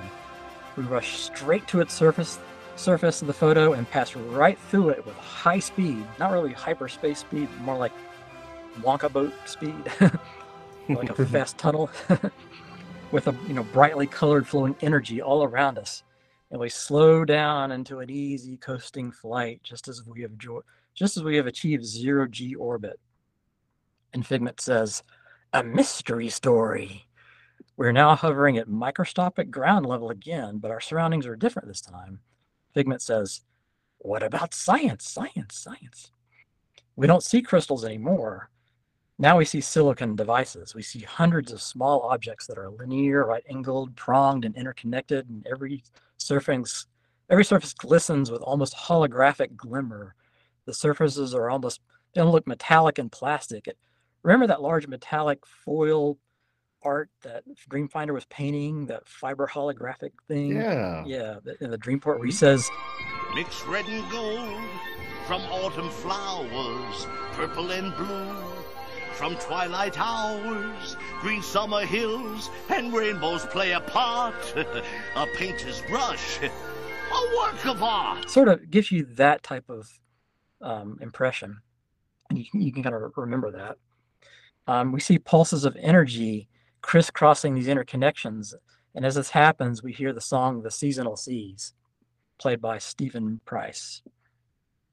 And have you ever seen those, like, on these Apple promos, inside the Apple or iPhone, these little CGI animations that Apple shows at their events where we're sort of flying into and through the inner electronics and really getting close to that nanoscale above the transistors or the processors? This is sort of what this is like. Okay. But a little bit more fanciful, a little bit more artistic, because it's an art pavilion. And it's screen wide, flying into horizon. Both this scene and the crystal scenes will be full of little Easter eggs that encourage us to visit again and again and find these little hidden things that digital artists might have planted. So the passengers are again trying to regain their bearings, trying to figure out where they are and why. We're flying around and above all these computer board level electronics devices everywhere. And savvy riders might notice that some of these devices, when they're grouped together, they look a bit like the pavilions of Epcot Center itself. We bank left, dodging an oncoming object, fly over another object, and aim straight into a particular one that looks a lot like Spaceship Earth. And we are sucked into it like a vacuum. And we find ourselves zipping and turning left and right again, like a Tron light cycle in the original movie. and we see nearby energy pulses race with us, in front of us, and above us. We suddenly turn up and then burst out of this dream world, and again we're flying back through open space. And now we find ourselves flying above the seemingly infinite, perfectly geometric, colorful array. We see equally round rectangles all around us. All a pattern of glowing red rectangles, glowing blue rectangles, glowing green rectangles, all in a perfectly arranged pattern. We can see their glows pulse, each brightening and dimming while retaining their individual colors. We coast along gracefully, peacefully, banking left and right, hovering above this light field as if we're ice skating on it again, just like one of those promotional Apple videos across the giant screen. It's kind of like your Ant-Man inside this thing. Then we ease upward, just like before, gaining altitude, looking down to this pattern, and we see these colorful dots begin to magically converge as if we're, at our highest height. We once again see that an image form, and it's the same image that we saw before, Dreamfinder, but this time in the form of light pixels. So we're looking at a screen. And here Figment says, "Imagination, it's your key to unlock the hidden wonders of our world." Immediately, we see the toddler disappear from the image, moving off frame to the left. We see the still image of Dreamfinder in this pixel form, and then his eyes move to look right at us.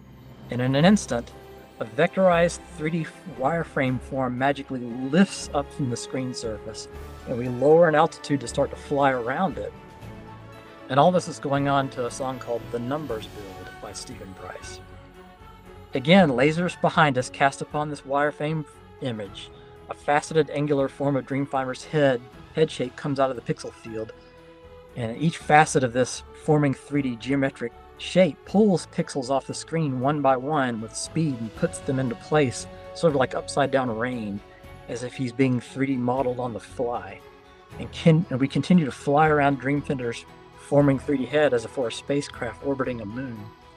And the facets begin to smooth out and the pixels render into place. Detailed hair grows and the form begins to contort and then animate. Quickly, the form becomes a complete 3D digital model of the Dreamfinder right off the screen with full resolution, full color, full glow, and his eyes reopen and he looks at us again. Dreamfinder has transformed into this new digital self in this new digital era of imagination. Figment explains, "A work of art." Dreamfinder smiles and then he speaks to us for the first time with thick volume. "Figment, I'm just right." To which Figment responds, not quite. I'll throw in a dash of childish delight." And Dreamfinder giggles and we giggle and Dreamfinder's back and the writers erupt with applause. So basically what has happened here is this premise is that Journey into Imagination, in its first inception, was film photography. And the crystals on the pavilion are actually reminiscent of silver halide crystals, and so are all the little objects around the outside. And when film photography went obsolete, so did this pavilion, and it was replaced with the Imagination Institute when that was conceived and created. And somehow through all of this, Figment was able to reincarnate and survive with Dr. Nigel Channing, and he thrived for years in that Imagination Institute. But all this time, the world moved on with the progress of digital devices, and Dreamfinder was trapped in that old forgotten era of film photography on the photographs themselves, and all of our old photographs. Our imaginations were only good as the still photographs that captured our memories, and in many respects they still are. But Figment survived, and he found a way to rescue the Dreamfinder by scanning one of his old photographs, lifting him out of that former universe, bringing him to today's modern digital universe, transforming Dreamfinder into this new presence and new form so that he could survive and thrive with all of us in this new digital and connected era. So in essence, most everything that Dreamfinder said in the first area of the Imagination script were actually secret keys that Figment could use to unlock him and bring him into this new era. And that's exactly what Figment did, using all these formal phrases that Dreamfinder provided, and it worked. So Dreamfinder's back, and he says, "Thank you, my friends," he says. And our seat lowers to the Dreamport tarmac, and Figment says, "Let's have a new adventure and journey into imagination again. Come on, everybody, let's go." And then we disembark our seats and make our way to the Dreamport to the song Beyond Horizon, again by that strange Two Steps from Hell. I don't know why they call themselves that name. So that's Act 2. Now everyone's heart is pumping and we're full of excitement and energy. We feel the thrill that Dreamfinder's back and we're excited to see what's ahead. We make our way through the doors into a new queue, making our way back to the main building of Journey Pavilion. We proceed onward to our new journey into imagination with Figment and Dreamfinder again in this new area that leads us into the future. And in this return queue, we hear music called A Different Set of Rules by Stephen Price. And at one switchback sweep along this queue, as we're approaching the other pavilion, we enter a new neon rainbow corridor in the queue, where the neon changes colors and swirls all around us in spirals, just like a more advanced one of the one that was at the ImageWorks. Everybody always wants that thing to come back. Well, we'll bring it back to this queue. Imagine it powered with LEDs, and you could do thousands of micro lights all in that chamber. Yeah. Really plus it up. Yeah, that'd be wonderful.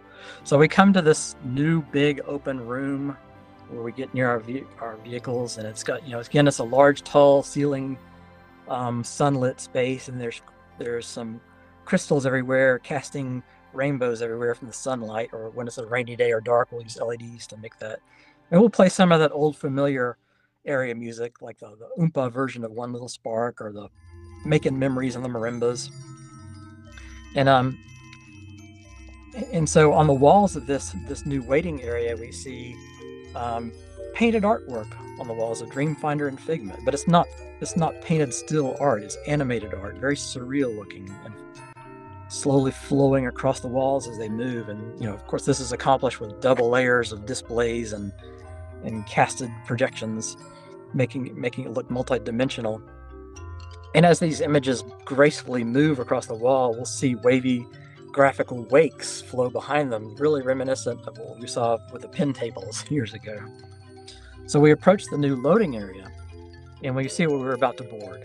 We're approaching our very own traveling airships, our very own Dreamcatching mobile. So instead of those blue vehicles that we once rode when we visited the traveling Dreamfinder, we're now our own Dreamfinders, and everyone is a Dreamfinder. And this is the journey story we're about to tell. So these moving Dreamcatching airships are suspended from above, using the very same overhead ride system used for the pirate ships at Shanghai Disneyland. I'll put a video up on YouTube for that. But it's quite an advanced ride system, and it's more than just a suspended monorail, so it can do a lot of different types of maneuvers. And here's the fun part, is that every one of these airships has their own unique design. So some look brassy and steampunky like the original, and some look similar in ornamentation to Italian Vespas with bright teal colors and chrome, and some look futuristic with white plastic and sleek body forms. Some look floral, some look wooded as if carved by wood elves. Some look like they're woven out of vines of a rainforest. You get the idea. And this will contribute to the ride repeatability. Everybody wants to ride the next version of the vehicle the next time. And it'll be expensive, but it'll be a nice Imagineering flex. And as we board these ships, which actually begins the Act 3 of our journey, we look to our left and we see something similar to what I described in Mickey's Steamboat Willie attraction in Disney Space Episode 6, where we reimagine Hal's favorite space, the Mr. Toad's Wild Ride. We look into what looks like a beautifully framed mirror, and we see the riders see themselves wearing various hats and goggles or glasses and gloves that all match the airship that they're riding on. So that similar sort of Snapchat type of masking effect. And we press forward and we hear that original Journey into Imagination intro music. Those little whistly, bouncy One Little Spark notes as we make our way through the darkening threshold. So I'll give you a little clip to put right here. So here's our scene. Yeah, so now we get to our scenes. Scene 1. Here we've rebuilt that large round carousel space, except this one is one large scene. This is not the several little equal scenes and pie-shaped pieces that travel with us. Our airships, they rotate about 80 degrees toward the scene, and they fly sideways as they revolve their ways around this round scene. And if you recall, the old World Key Information System, I don't know if you've ever seen this, but I'll put a picture of this up. our Twitter. You could actually go into that World Key Information System and touch each of the pavilions of Epcot, and it would show you old videos and information about each particular pavilion. Well, if you selected Journey into Imagination to learn about its experience, it referred to the Dreamfinder as Professor Dreamfinder, sort of like Indiana Jones is Dr. Jones, Professor of Archaeology at Marshall College. And of course, we never saw Dreamfinder as acting in this professorship formally. He was just out and about on his adventure. I don't know, maybe the Winding Dial Room was at his university, but here Dreamfinder is back. We have gone straight to the professor's university study. He is Professor Dreamfinder here. And so this whole area is sort of his study. And the study is wood paneled and wood trim. It looks like it was built in the 1600s. It's a little bit Oxford University, a little bit Swiss clockmaker shop, a little bit North Pole. Some might mistake it for Professor Dumbledore study.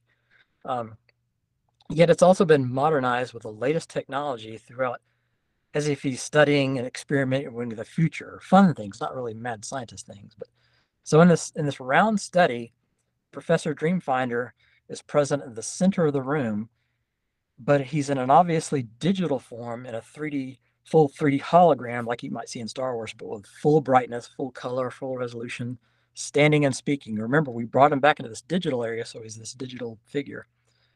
And so Dreamfinder, he sees us and he says, "Oh, hello there. I am Professor Dreamfinder." Figment says, "Look, Dreamfinder, they're flying." We continue to fly around, and suddenly, as we move, Professor Dreamfinder's form changes.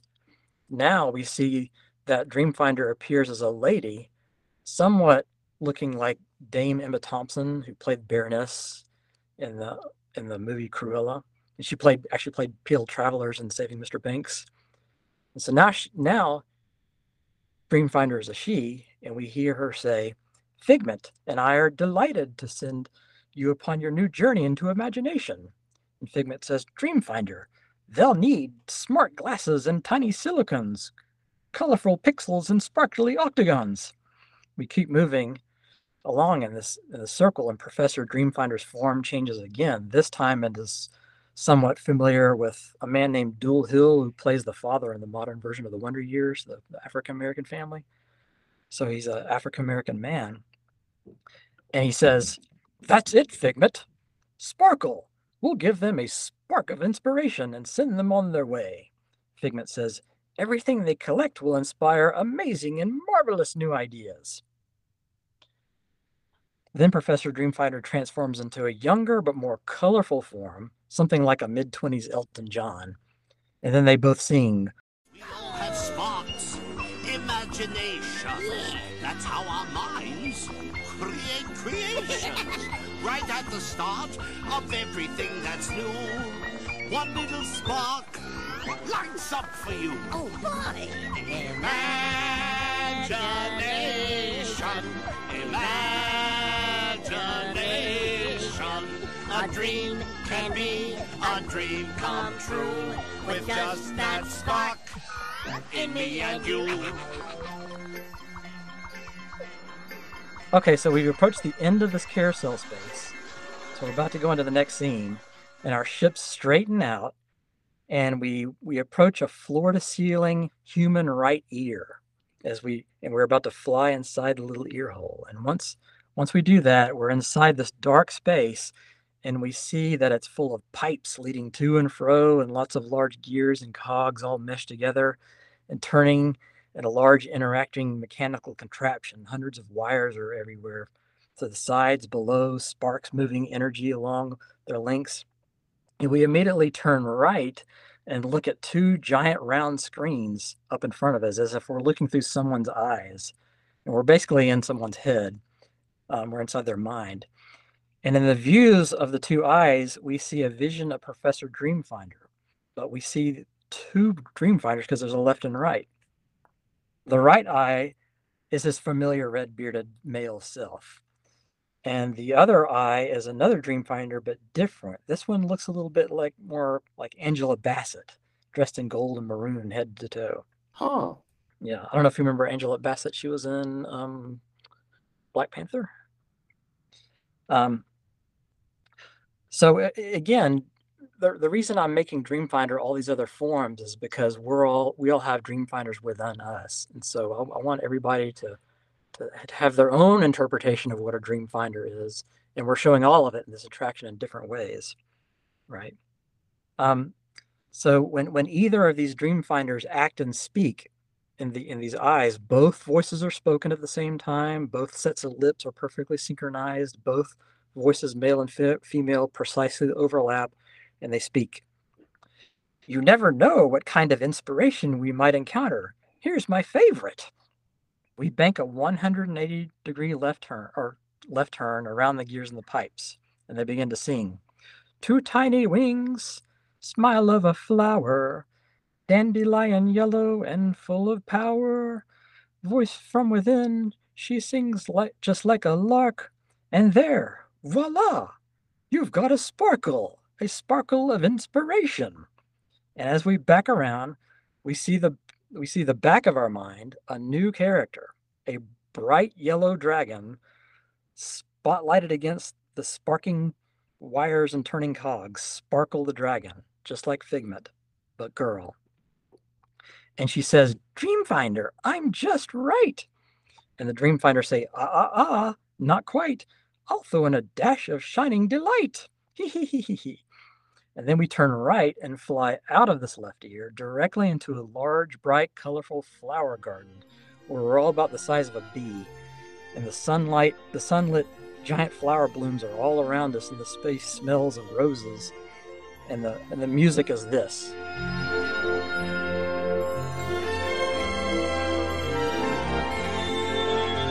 And to the right of us, Sparkle flies up, flapping her back wings, and appears from behind one of the flowers, saying, Come on, Figment, we have to exercise to help us imagine.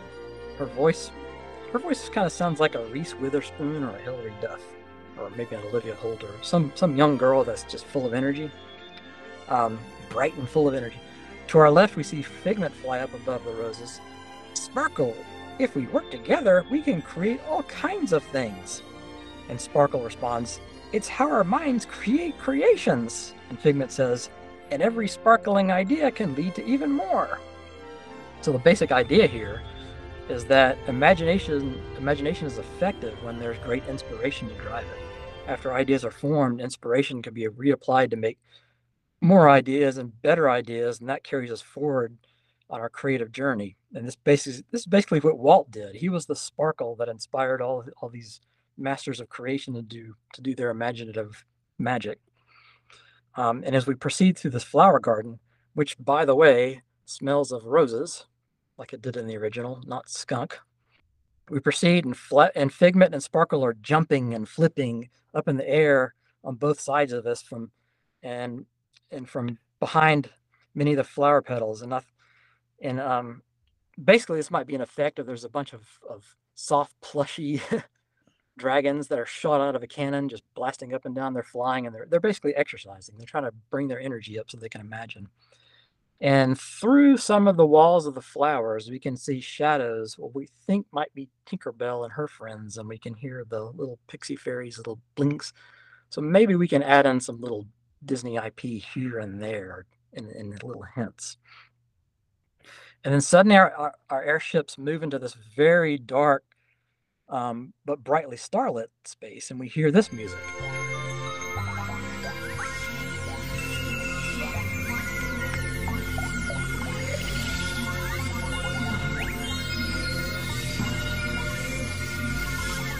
What about science? We hear Professor Dreamfinder. Skyrockets soar towards outer space. And here we see Professor Dreamfinder safely inside of a capsule pod, robotically latched to a space truss.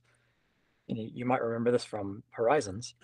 And we're in outer space here. But this Dreamfinder reminds us of Simu Liu, who I think that's how you say his name, is the Japanese guy. We've seen him in Shang-Chi, who's playing a Japanese man. So we're in outer space here. Our ships are gracefully banking left and right and slowly going up and down like we're in 0G. And we're orbiting a brightened fiber optic projected planet Saturn. And here we can see Sparkle and Figment floating around in their Dragon spacesuits, and Figment and Sparkle are working on a nearby satellite. And the scene kind of reminds us of the mural painting at the entrance of Spaceship Earth, but now it's sort of cartoonized for imagination. And Sparkle responds to Dreamfinder, "Imagine yourself in an infinite place." Figment is flipping around in a spacesuit saying, "Wee!" Kind of like in this little, I don't know, it was a basketball room scene or a zero-G scene in the original Journey. And off in the distance of space, we might think we see Eve from WALL-E just kind of float by, just a little Easter egg out there. So let's take a little break here because I got a couple scenes at the very end, but I want to make sure we capture 4 major areas of imagination. One of them is STEM, which I covered in the space scene, but we have visual arts, performance arts, and music. And I thought you guys might want to help contribute to some scene ideas in this if you're interested in that. Okay. So visual arts, what would you do with the new Sparkle and Figment and Dreamfinder?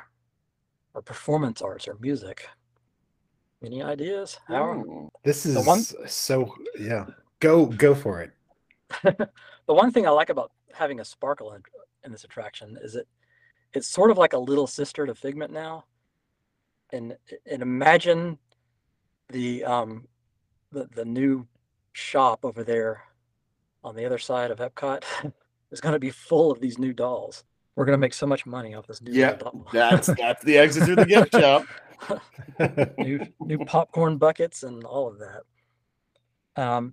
I've really wanted to bring imagination back. I wanted to bring Dreamfinder back, but I wanted to do it right.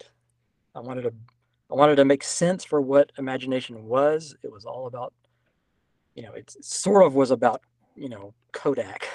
It was photography. Right. And today's world is our camera phones and technology and able to manipulate pictures and send them. And so this is the new space that Dreamfinder's in. So maybe we'll go to Twitter this week and we'll get some people to think about how to add a couple more scenes to this for visual arts, performance arts, and music. But it's so beautiful and weird, and I mean it's everything I loved about old Epcot, but modernized and contextualized. And I mean I don't feel I could do any justice to add on something with no preparation time, because what you have is just sounds so lovely. Yeah. I want to see all this.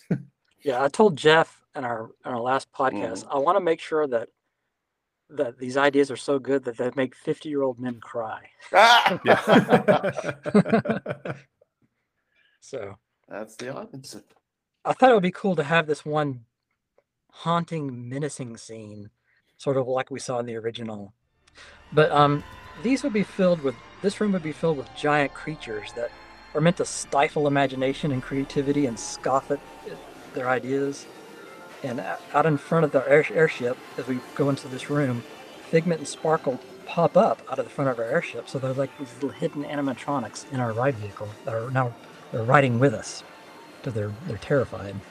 I'd like to see this big creature with a cubic-shaped head with words on its belly that says "Writer's Block." You remember that old haunting room where there's just like words like avalanche and all that everywhere.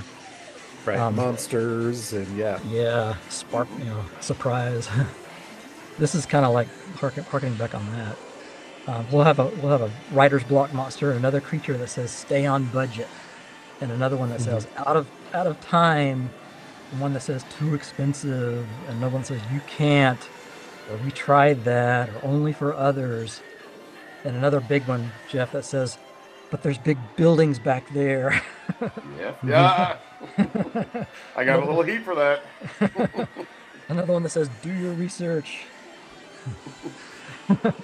How they think sometimes we just look at the MDE app and see the green space on the park maps and feel like, okay, we can play with that with no consequences. But actually, there's offices and air conditioning chillers and stuff back there, all that unimportant junk. But then we we escape out of this room and we fly into this bright blue sky with clouds above, and to the left and right we see these colorful kites everywhere, as if we've come out ahead with flying colors.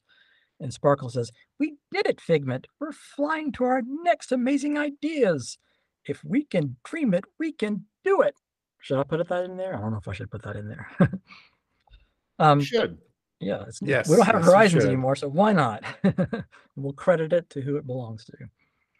And amongst the one little spark everywhere, we almost hear violin hints of "Let's Go Fly a Kite" from below somewhere. So it's sort of like, are we flying above that Mary Poppins scenes with the kites?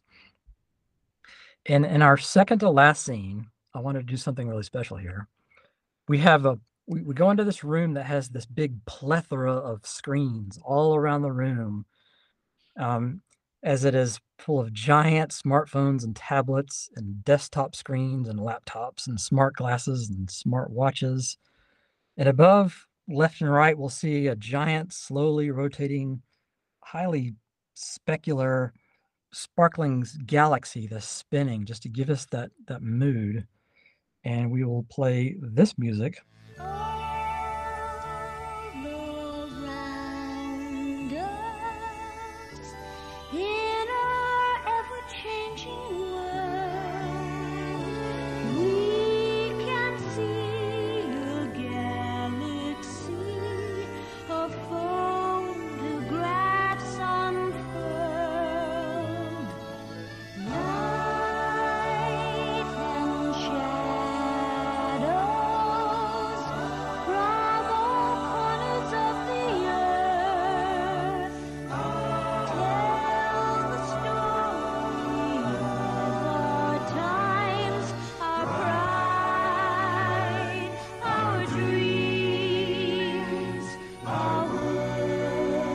So that is from Making Memories. I want to try to play that really soft, melodic music where the lady sings that all around us in this ever-changing world, we can see the galaxies of photographs unfold. And those lyrics are just so fitting for summarizing this entire attraction, starting with the albums of the old photographs, bringing them into this world and utilizing today's amazing and emerging technologies to carry us forward, as the scene illustrates that. So in this scene, on all these screens, we can see these sort of like live views of Instagram shots from people around the world, chatting with Figment or Sparkle or Dreamfinder, or things that look like Snapchat, and we can see little conversations happen. And maybe it's all fake, or maybe it's all real. I don't know. But this is how we behave today as a society and share each other's imaginations live as we go.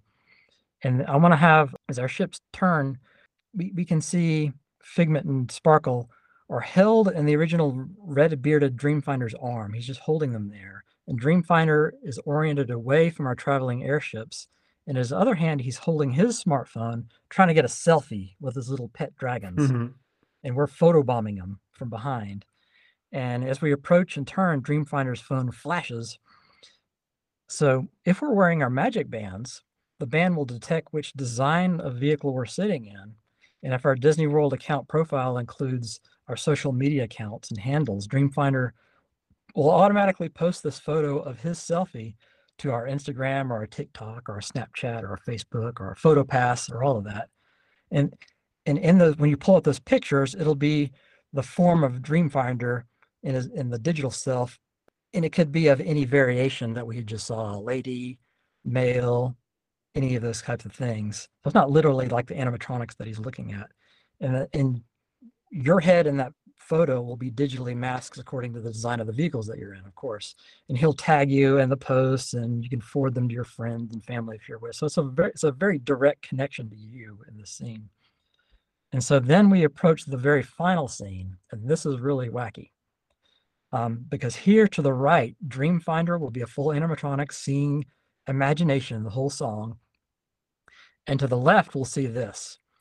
We'll see Figment and Sparkle standing beside each other, each not moving, each looking wide-eyed right at us, not smiling, not speaking.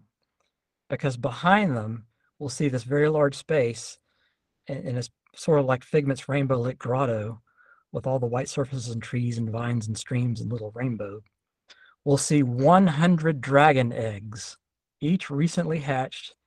Each one of them has a unique baby dragon inside, all different colors and shades, each moving and smiling, and all of them singing.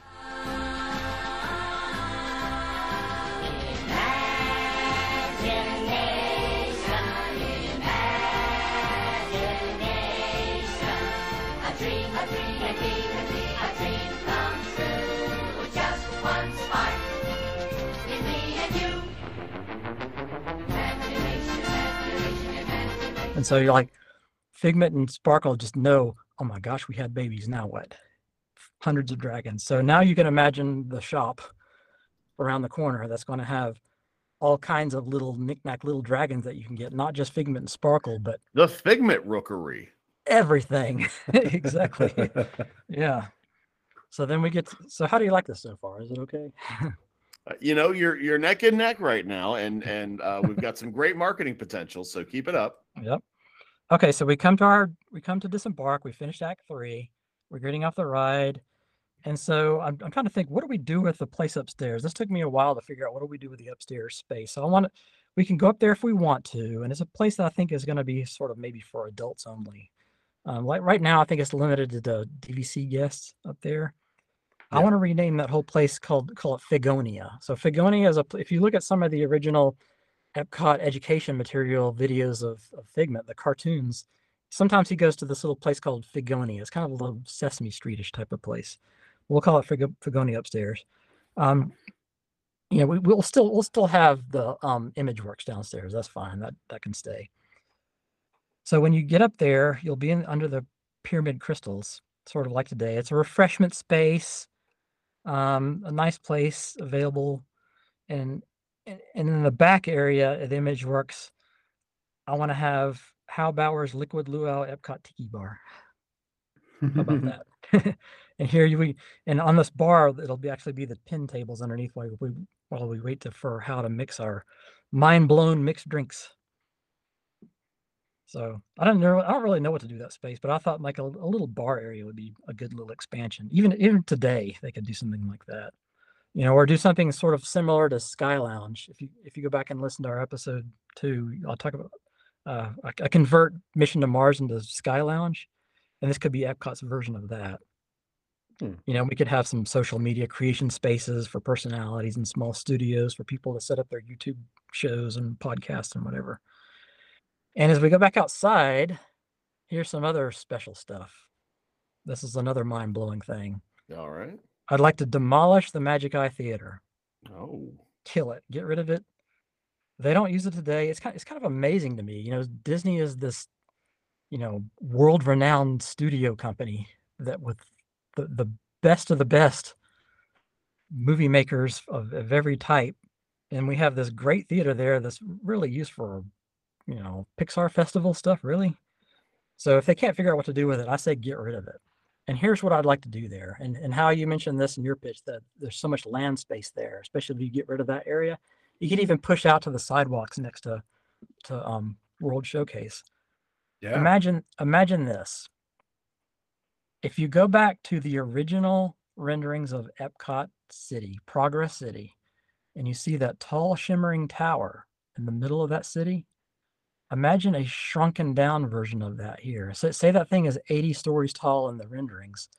Just make it maybe 14 or maybe 8 stories tall here, forced perspective, similar design, and just build a little tower there. If we never got our original Epcot, we can have it now. And put that tower here. Give it some glass and aluminum trim and that tall, that top sharp spire. And I'd like to do a few things here. At the bottom of it, I'd like to have an expanded base of it. Sort of like if you go to the casinos in Las Vegas, like the bottom floor is this huge open space. Mm-hmm. And I want to bring something over from Singapore. If you listen to our, if you hear our, what was it, our dinosaur pitch where I brought in South America, I brought in some stuff from Singapore. There's a museum there called the Red Dot Museum. And what Red Dot is the society or organization, a world-renowned organization that gives awards for products. So it's like the Emmys of product design. And I'd like to put another Red Dot museum here. There's only one in the world. I think there might be two. There might be one in Milan too. But I like the US version to be right here, right in Epcot. I think it'd be great for Epcot. Put it right here at the Imagination Pavilion, and people can walk in and look at all the new release design products of the day. And then, as new products are designed, one's taken out, the new one's put it in, and they're all award winning. They all have little stuff explaining about them. Actually, I have coffee table books about these every single year. They come out in yearbooks. That's really, really cool. I'll put some of these pictures up on Twitter. So the Red Dot Museum. And you could use other floors of this building for other things. You could put a restaurant in there that overlooks the lagoon. You could see, great views of Hermione up there. You could have some other spaces there just for meet and greets. Or even like you could put, just like in Sky Lounge, where you have these people online, these personalities that you want to meet. You can go meet Hal Bowers. 1,500 people kind of line up to meet and greet. You could even put a DVC exclusive penthouse up there to sleep in, just like the castle suite. Castle Suite or the Pirate Suite, yeah. Yeah, so put Progress Tower right here at Sparks of Imagination. That's my pitch. That's everything. I really like both of your ideas. I on one hand, Mark, you took it as the next iteration, the next chapter in Figment's saga, and kept it true to the pavilion. You both repurposed the Soarin' building for your own purposes. One is to just shift the ride over. The other is to augment an attraction. I like that. And again, there's the killer IP. And as we're quick to point out, yes, even Figment is technically an IP. Now, it's not necessarily like a licensed IP or an acquired IP. It's a park original, but still intellectual property. So you've got that versus the Planes franchise, which, again, Hal, you've got me convinced to check out the Planes movies. That's something that I thought I'd never sit down and visit, but now I want to see them this weekend. But I'm going to tell you why I'm going one direction versus another. Because, Mark, I really, really like your idea. And I think our listeners are probably going to lean your way more than Hal's way. But I'm the executive here. And the reason I'm picking Hal's idea for this show is, as someone who loves Epcot and what Epcot was, looking at that side of the park, and I can never get this straight because of the geography. That is Future World West. Am I right? Or is it East? East. Yeah. I always get them confused. I can never get them straight. That's all right. Spin around. I have the same problem. Yeah, I'm always upside down in that park because now it balances. You have sea, land, and air. And really, yes, Soarin' is kind of a head scratcher there. Well, you got to fly over land, so that's how you fly. No, pushing it towards an air pavilion.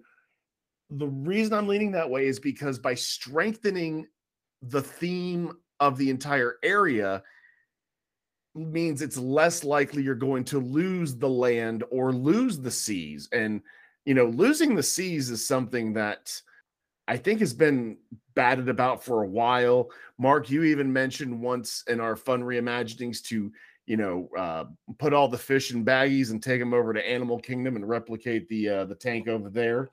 But what may have been just a rush to compete against SeaWorld.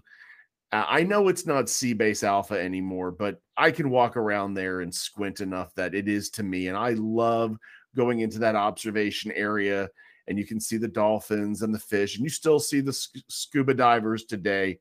And I have a very close family friend that is a friend of Mickey, that is a scuba diving Mickey, and that always just impressed me so much. I love seeing that. And so because of that, and my love for the land pavilion, and the fact that with Soarin' gone, Kitchen Cabaret 2.0 is definitely on the slate. I'm going to have to award this week's Disney Space to our very special guest, Mr. Hal Bowers. So cheers to you. Yeah, he gets the golden Figment. Yes, he does.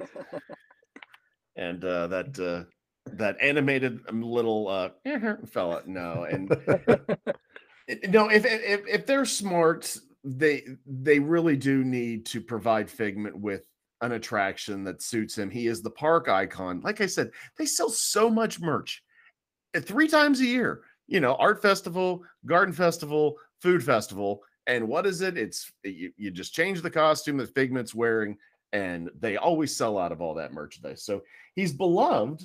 I see so many kids today with Figment plushies walking around the park. Then I know they love him. So you know, maybe he ends up somewhere else in the park. You know, I don't know, but for our reimagining purposes, I like the idea of making, again, what was your official title for it, Hal? Magnificent Skies. Magnificent Skies, and with the planes and characters. So, what do you think they'll do with the space? Do you think we'll hear something at D23? Like this year's? Yeah. I think it's go ahead, Hal. It seems to be that Perpetual will get around to it. There's something more important to do first. You know, the ride system works. I'm sure it gets moderate to decent reviews, and there's a notion of the mid to late 90s Imagineering. I noticed this with Figment, and I noticed this with the Ellen's Energy Adventure. There's a moment at the end of Ellen's Energy Adventure where you hear the dinosaur scream and it wakes the audience back up, you know, right, you know, as they're ready to leave.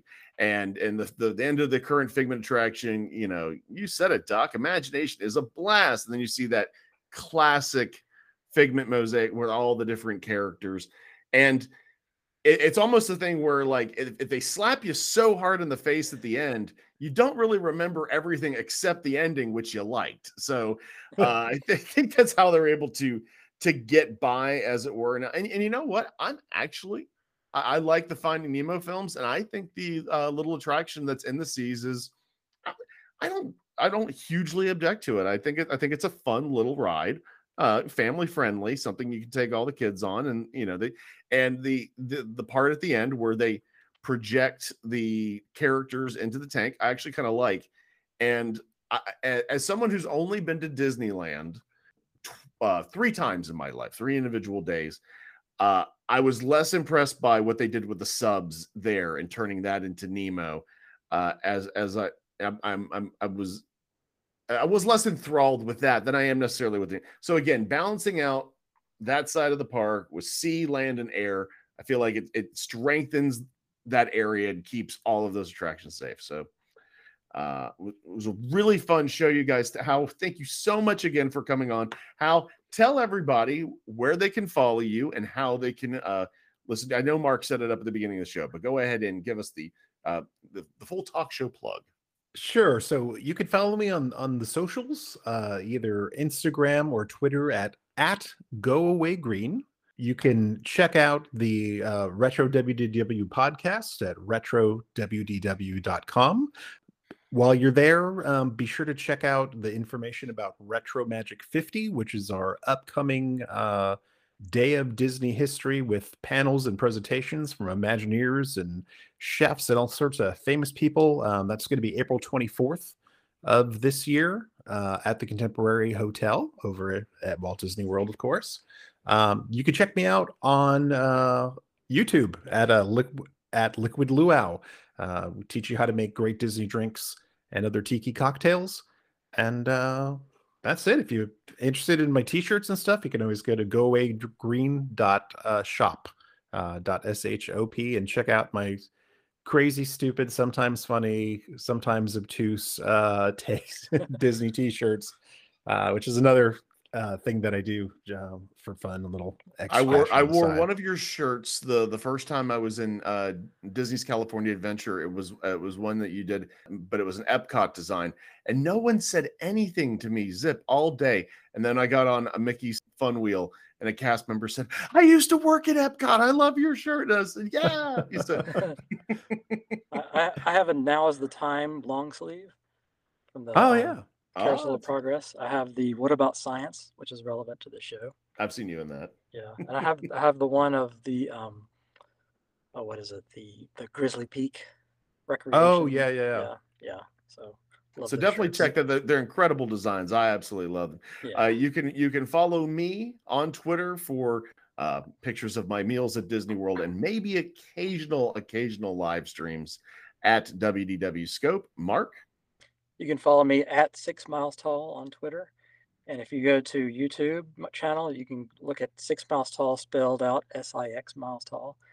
And for this show, there's 2 playlists that I want you to see. One is Journey into Imagination, where I've captured many old videos from the yesteryears, and I've put them into order so that you can examine this old attraction specifically and see what it once was. If you don't get it, if you're young and you want to see what it was, it's there.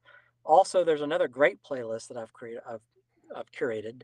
It's called 1980s Epcot, and it's as if you're entering the park and walking point to point to point all day with all of the old original attractions, as if you're there back in 1982. So that's a fun one to see. You go check it out. All right. Now, I hope you folks join us for our next Disney Space episode, where we're going back to the Magic Kingdom. And Mark helped me craft this idea for next week's assignment. Hal, I want to know what you think about this. We're going to go to Liberty Square, and the studio, the theme park executives have said, Americana history is out. Nobody cares. We need a whole new theme for the entire land. So all the existing attractions are up for grabs. We want to get away from any controversies and viral media with what goes on in the Hall of Presidents. And so we're going to go to Liberty Square and come up with something completely different. And even my favorite attraction, Haunted Mansion, if it doesn't fit the bill, it may be up to go. So that's some of the tough things on this show. How is we'll put even our own personal sacred cows up to be redone. We did a show about Fort Wilderness, and I didn't want it touched at all. So my assignment, I said I did begrudgingly, as if I was forced to do IP integration, and we turned it into Camp Krusty from The Simpsons. No, that's how I felt with this one. I'm so glad Mark did a rebirth and a rebringing back of Dreamfinder and Figment where they belong in the park, and so that freed me up to go just crazy. So what a great job, guys! This is so fun. Thank you for inviting me. So stimulating and interesting, and you guys are definitely not sloughs either when it comes to the idea sides of things. This is some real good top-notch stuff, and if I was an actual Imagineer, I would probably be terrified. No. Well, thank you so much for joining us. I feel like we got to bring in a ringer this week, and I got to take it easy, so that was a lot of fun for me. So yeah, we'd love to have you back too sometime. Sometime. Love to. Yeah. Love to. All right. Well, thanks so much, guys, and we'll see you on the next Disney Space. All aboard the imagination balloon! Some people fear imagination isn't real, but I tell them that they're wrong. 'Cause whenever I want to play and pretend, I just sing the imagination song. Imagination,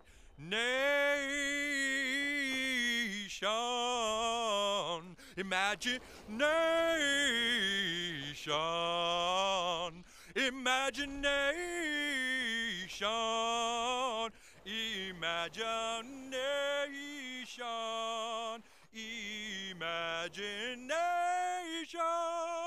imagination, imagination.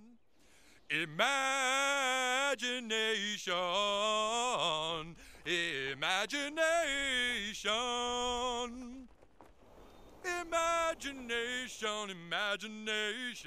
imagination, imagination, imagination, imagination. Are you gonna take us somewhere or not? Oh, but my boy, we're already here.